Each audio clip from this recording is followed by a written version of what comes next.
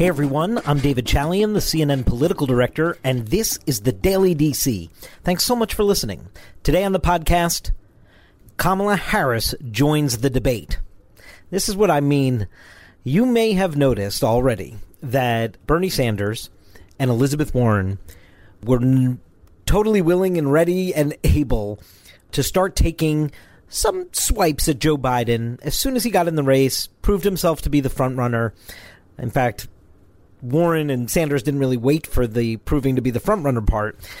From the day he entered the race, they started taking some swipes at him about his fundraising.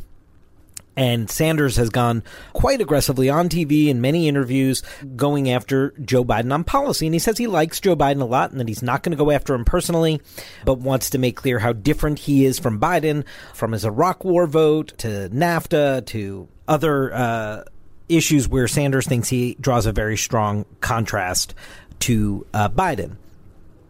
That's what we've seen so far from the most progressive to the left candidates in the field, a willingness to take on Joe Biden. Elizabeth Warren has done so over the bankruptcy bill. They clashed over that a couple decades ago, perhaps it was by now.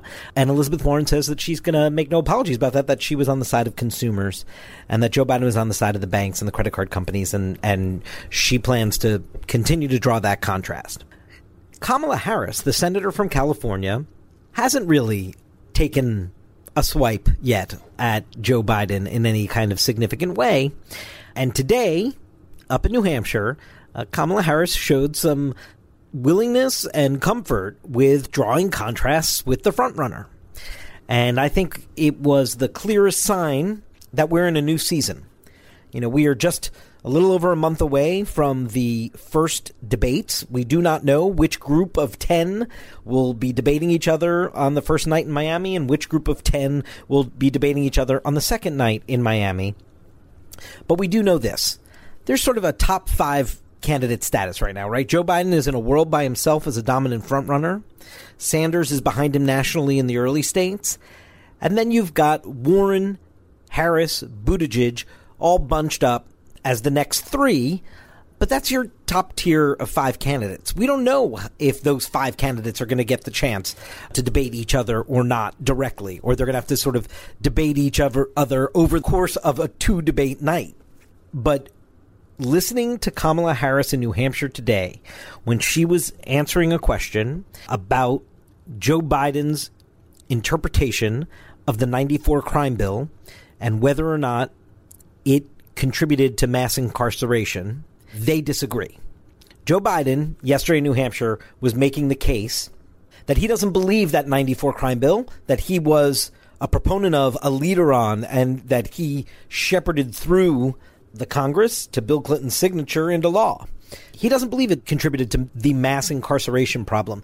He believes that there was money in there for prevention, and he believes that states went sort of hog wild with mandatory minimum sentences. You could be a nonviolent drug offender and you were getting mandatory minimum sentences, and he believes the states were doing that at the state level, and he doesn't attribute that to the 94 crime bill. Now, this is going to be a piece of Joe Biden's past that he's going to have to litigate throughout this Democratic nomination race. I know it looks like he's just gliding to the nomination right now. That's not how nomination contests are won. Joe Biden very well may be the frontrunner. Perhaps he'll be the frontrunner all the way through. We don't know. But if you just watched the last Democratic nomination race, Hillary Clinton, who was first lady at the time, had to answer time and again for Bill Clinton's 94 crime bill. In the modern day Democratic Party, with criminal justice reform a bipartisan issue, but where the energized activist base of the Democratic Party is highly engaged on this issue. And of course, it speaks directly to African Americans, which are a critical constituency inside the Democratic nominating electorate. And Hillary Clinton, it was not just one and done. You may recall she gave a speech very early on in her campaign to try and start grappling with this because she understood it as a significant hurdle she was going to have to jump in this race against Bernie Sanders in the Democratic nomination race. And maybe even a little less about Bernie Sanders and more just in this ability to bring these huge pieces of the Democratic Party together on a piece of the Clinton record that is not well received today. Joe Biden's going to have the same challenge in this race.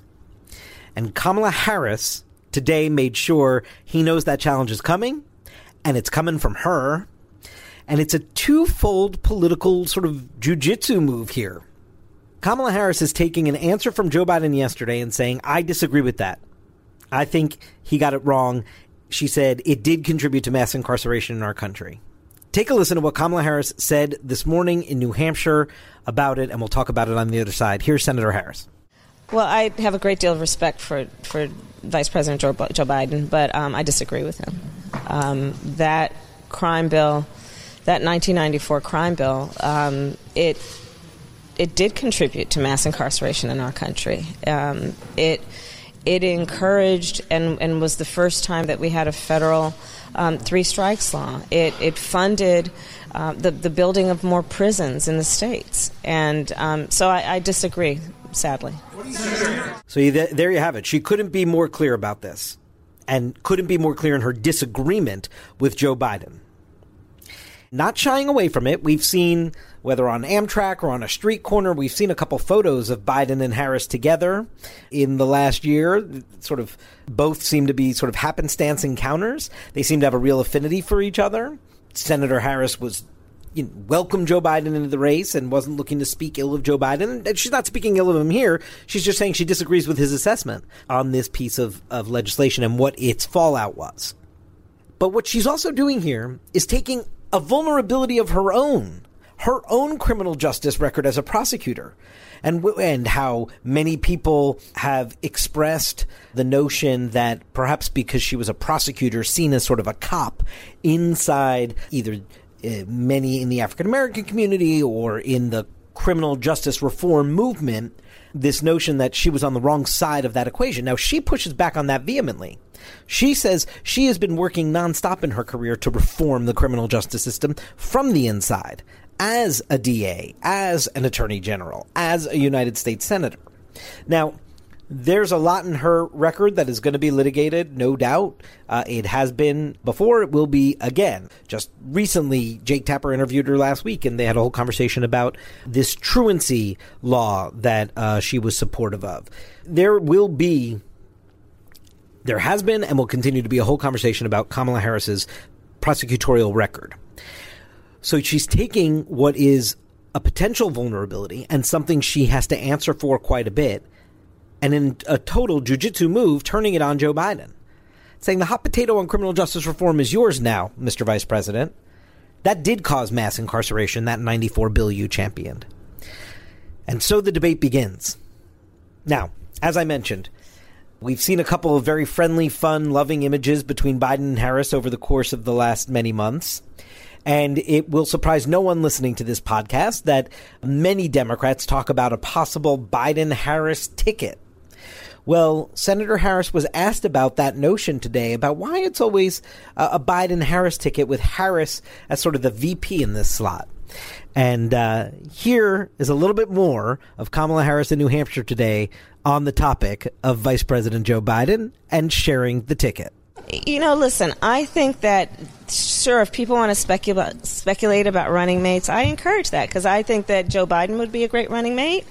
As vice president, he's proven that he knows how to do the job. And there are certainly a lot of other candidates that would make, for me, a very viable and interesting vice president. Well, at least Senator Harris is also showing she has a sense of humor about her opponents. She pushed back on that notion, of course, and said that he's already proven to be great at the job and that he would be a great running mate. That was one way to dismiss the suggestion that somehow, if they were a ticket together, that it wouldn't be Biden up top. Now, I don't think Biden's going to be offered anybody's vice presidential slot should he not be the nominee at the end of this process. But that was one way, with a little bit of humor and a little jab. Senator Harris is showing that she is very much ready to engage in this debate and is not ceding any territory to Joe Biden out of deference or respect. And I think Joe Biden should see Senator Harris's answers today and behavior today and posture today as it relates to him and know that he has a real nomination fight that is going to come on his hands. This is not going to be a simple walk in the park all the way to the Democratic nomination in Milwaukee next summer. That does it for this edition of the Daily DC. Thank you all so much for listening. Hope you'll tune in again right here tomorrow.